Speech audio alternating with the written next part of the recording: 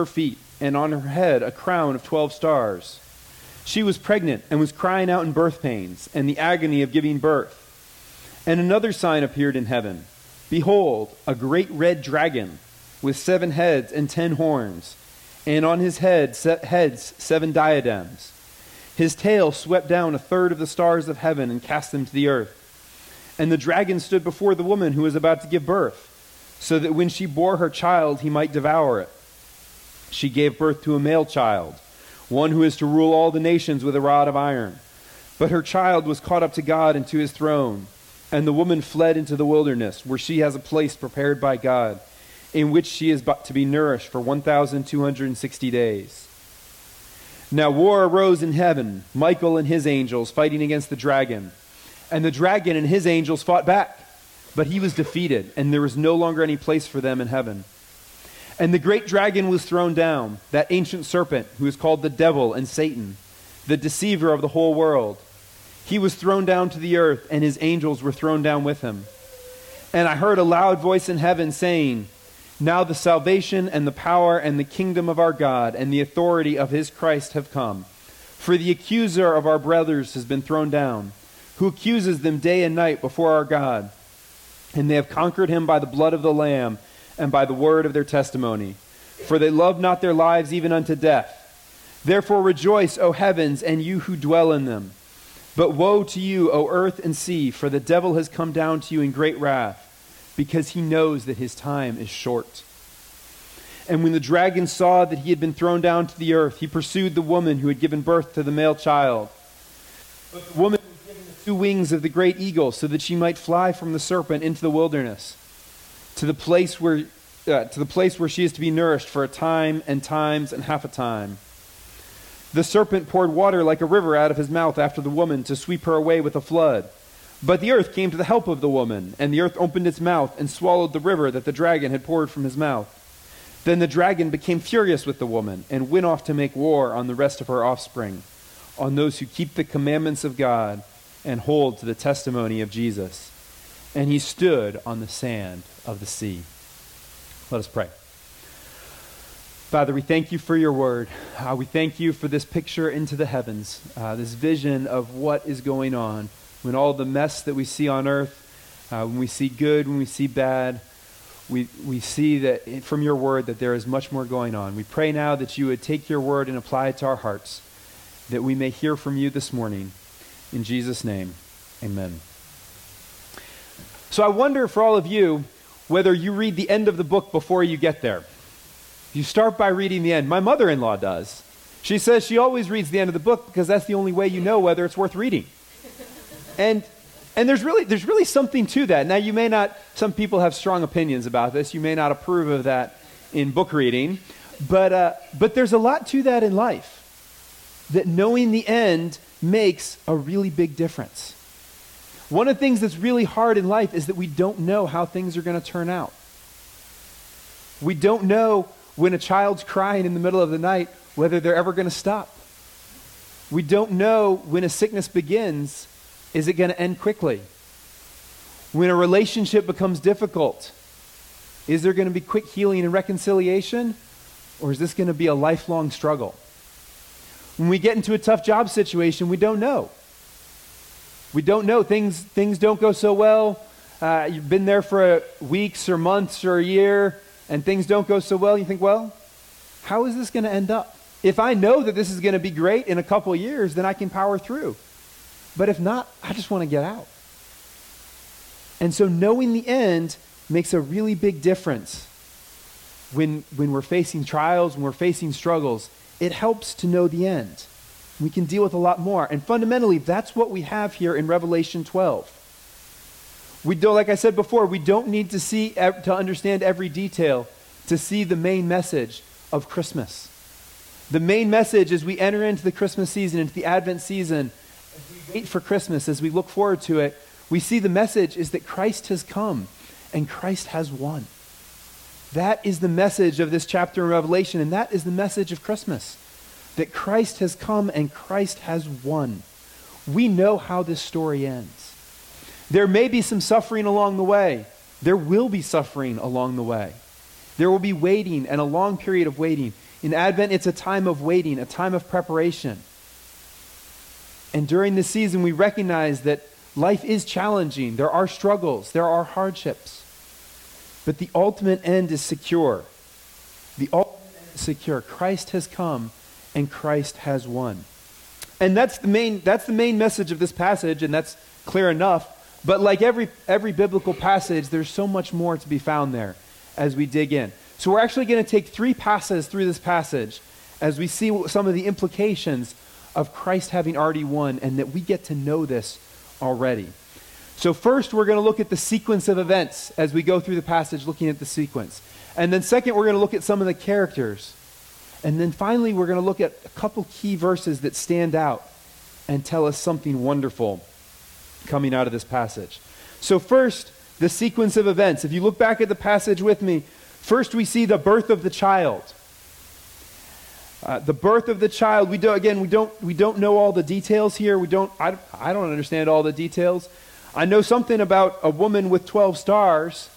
That's the people of God. That's God's work in history throughout the 12 tribes of Israel, the 12 apostles of his church. We know that 12 represents God's people in his church. Now, and we can't match up one for one all the details of this, either with the Christmas story that happened in the past or one in the future. But we see that a child is being born. Of course, that is clear enough that is Jesus, the Lord who was born, the one who will rule all the nations with a rod of iron. And God protects that child, even in the face of difficulty.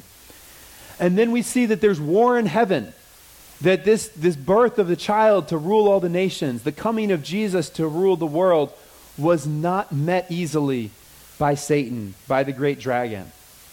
He was not pleased. And that's what's going on behind the scenes. We see it in the Christmas story. We see Herod the king, seeking to kill the child Jesus.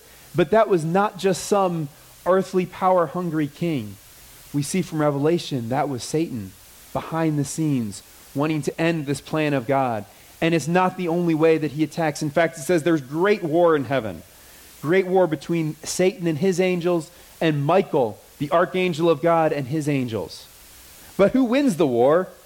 Of course, Michael and his angels. The angels of God threw them down. And then there's the victory chant. The victory chant, of course, giving praise not to the angels, but giving praise to God. In verse 10, now the salvation and the power and the kingdom of our God and the authority of Christ have come. For the accuser of our brothers has been thrown down. Thrown down. The victory chant. It's over. Right there, already. That's all there is to it. The war is over. But the story doesn't end there. The dragon has lost. He's been thrown down, but he comes to earth, and then he chases the woman. He chases her, not because he can win. He's been cast down, but he chases her in anger. He chases the church. He chases the people of God. And he chases the woman. But we see in the chase of the woman, we see the details like some sci-fi movie or something like that. As the woman was given the wings of an eagle, and the serpent poured water like a river out of his mouth, and the earth opened up the mouth and swallowed the river. So we see that as Satan being thrown down out of heaven, as he makes war on the people of God, that God protects him. God protects his people. He protects the woman here, the people of God, protects them from the attacks of the dragon. But there's one more turn. There's one more piece to this story, the 5th act. He gives up on the church. He cannot defeat it. But he turns on her offspring. That's what it says in verse 17. The dragon became furious with the woman and went off to make war on the rest of her offspring, on those who keep the commandments of God and hold to the testimony of Jesus. And that, unfortunately, is us.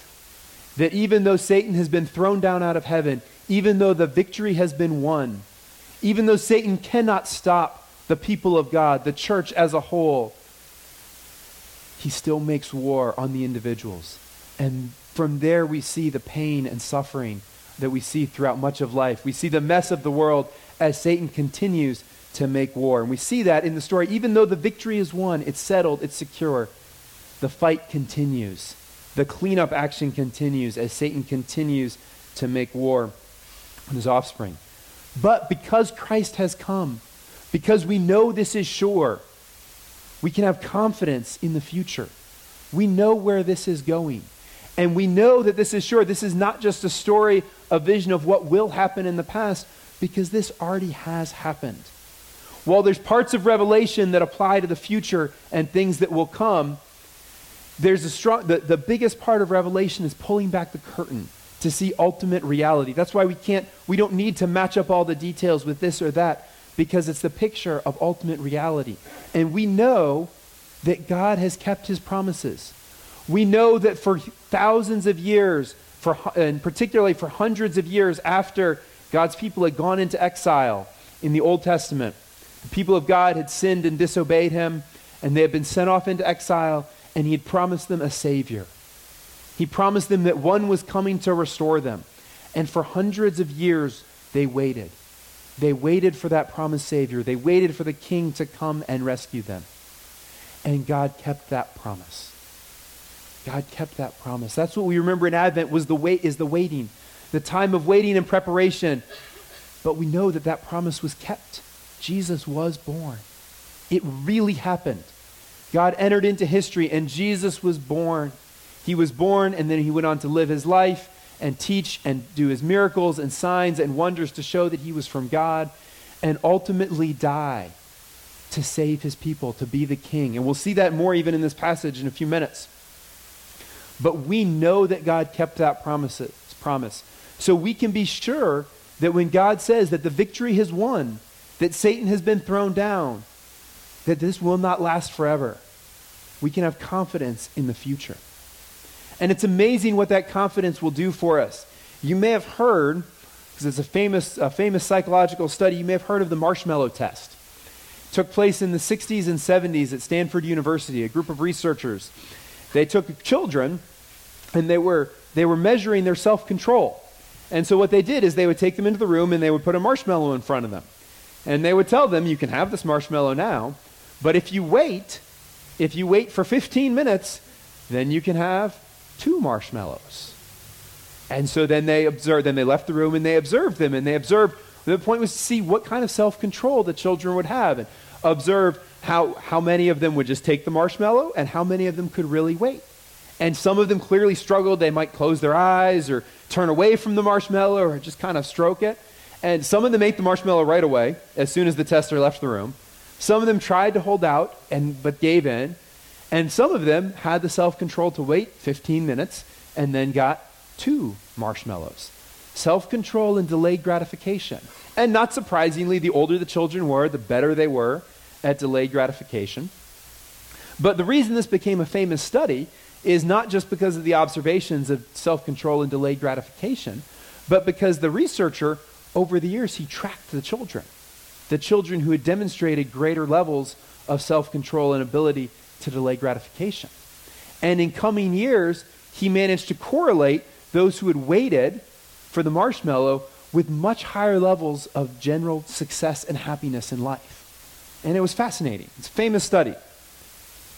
But then just two years ago, I heard another pastor point out that there was another study. So of course, anytime there's a great study, people follow up with it and try to replicate it and do other experiments. In 2012, at the University of Rochester, researchers repeated the marshmallow experiment, but they changed it slightly.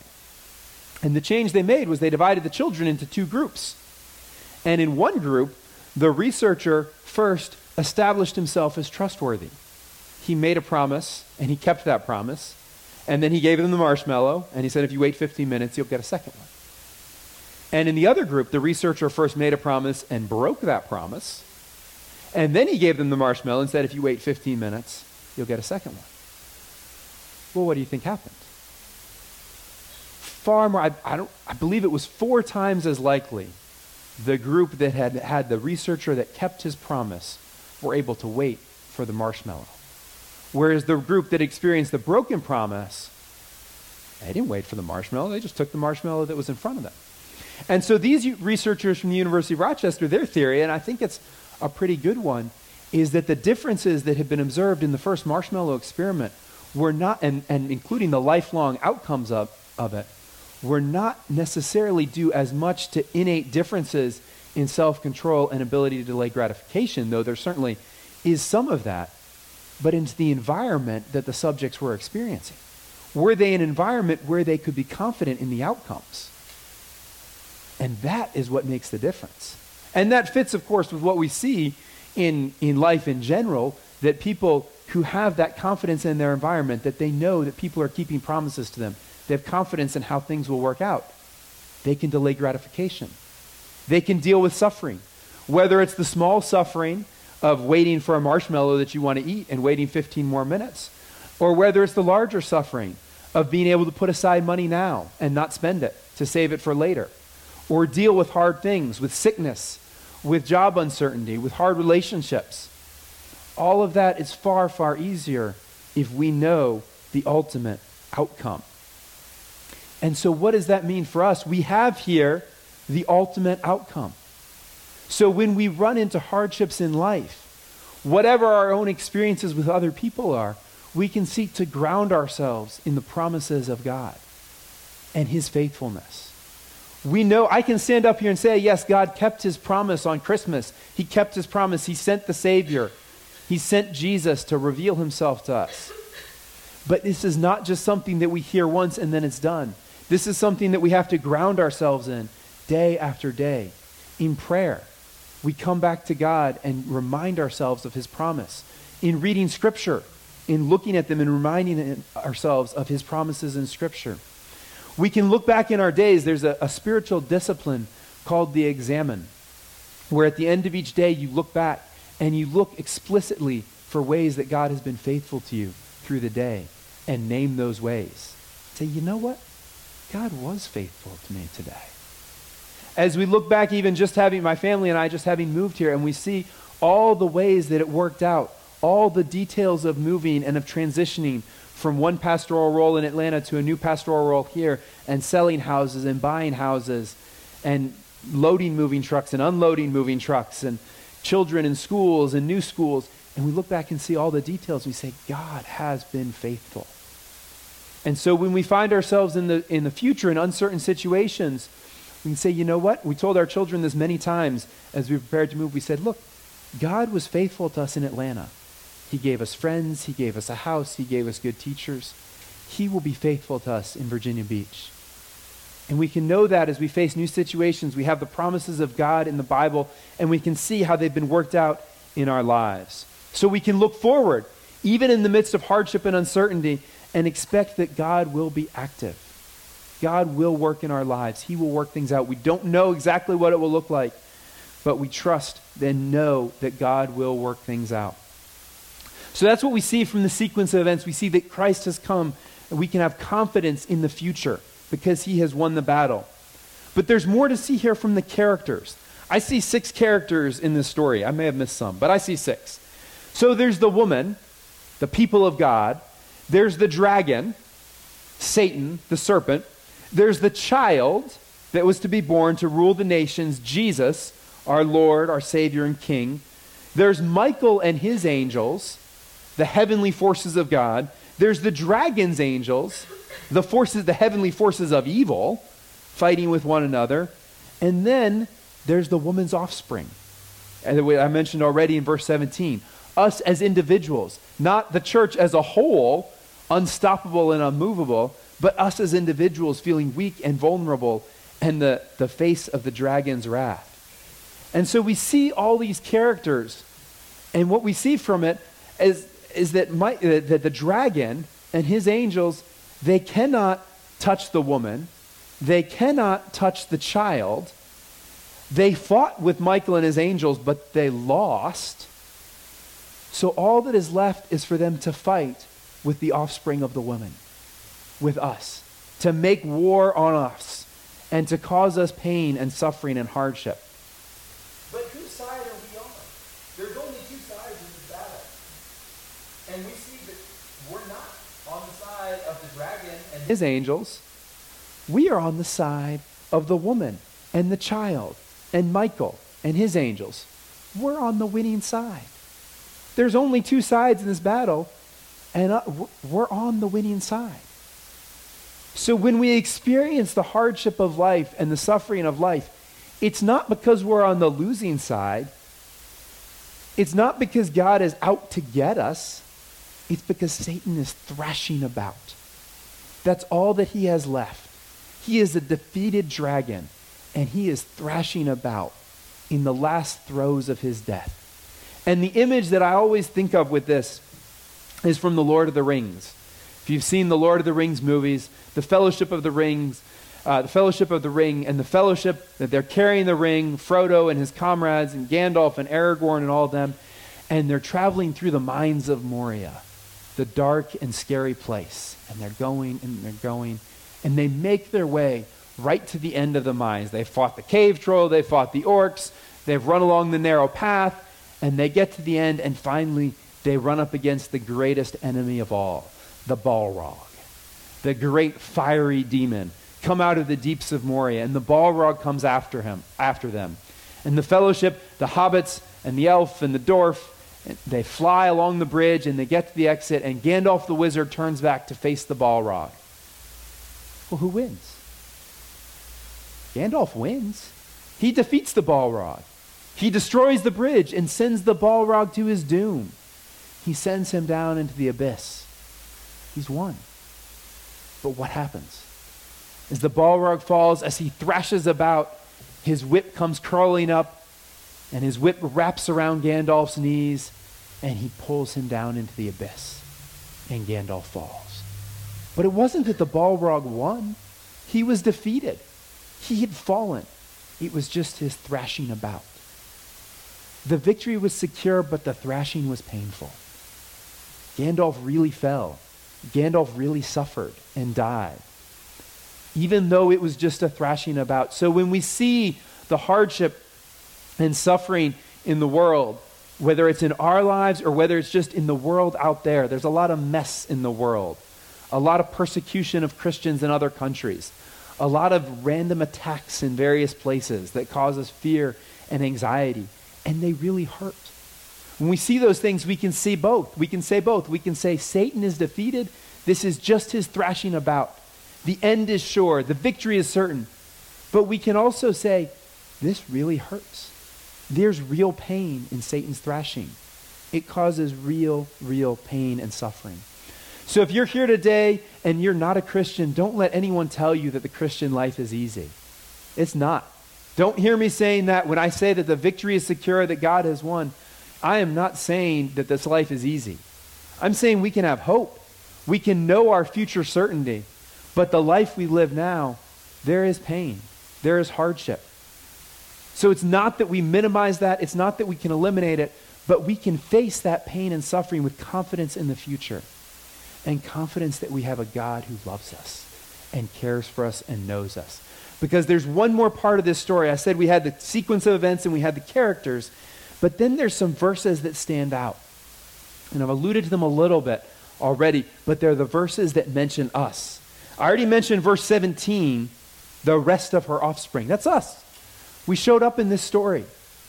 It's not just a story about cosmic events. It's a story that includes us, where we are seen and recognized. But that wasn't the only one. Look back at verses 11 and 12. Actually, you got to start at verse 10 to understand it. So in verse 10, the victory chant, in the middle of that verse, the salvation and the power and the kingdom of our God and the authority of his Christ have come, for the accuser of our brothers. So this is the voice in heaven.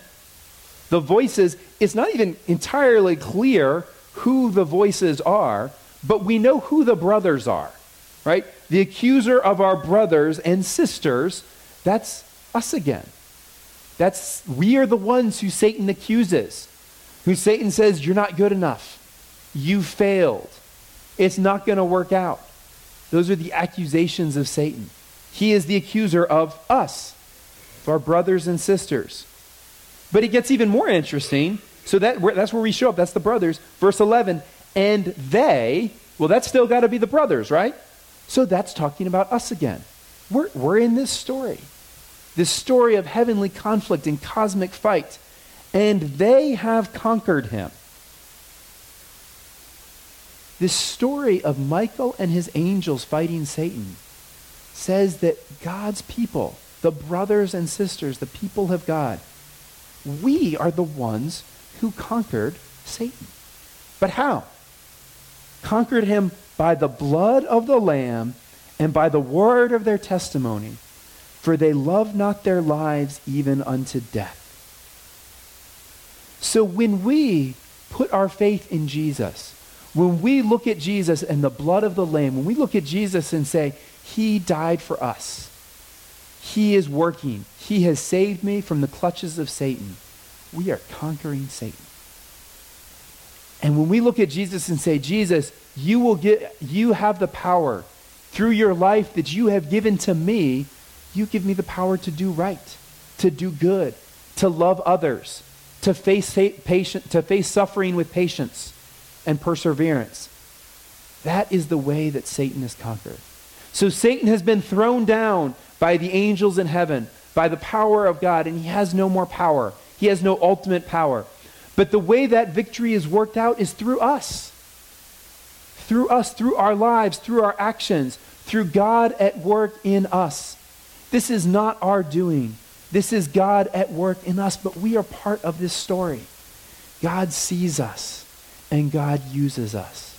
So this is not just an abstract story about far-off things that we might get to jump into at the end. This is a story that we are in right now, participating in the defeat of Satan through our faith in Jesus, through our trust in his death for us, through our using his power in our lives to do good and love others. And then there's one more here in verse 12. Rejoice, O heavens, and you who dwell in them. Satan's been thrown down.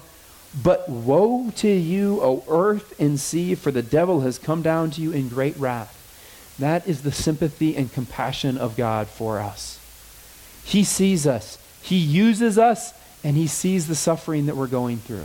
He has compassion on us. He has experienced it all.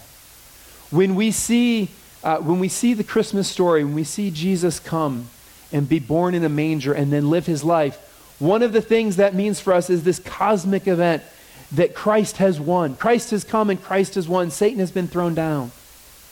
But the other part of Jesus coming to earth is that he knows. He gets it. Even in this cosmic story, it's mentioned. The sympathy and compassion for us on earth. And the recognition in the coming of Jesus that he lived the life that we live. He experienced life as a baby, life as a child, life as an adult seeking to do his work as a carpenter's son, life as an adult seeking to follow God and not knowing where he was going to lay his head. That's what the Bible says about Jesus. The Son of Man has nowhere to lay his head. He experienced a very simple life of suffering. He did not have pleasures and luxuries. He experienced it with us. He experienced betrayal. He experienced unjust authorities. He experienced it all. So he can sympathize with us.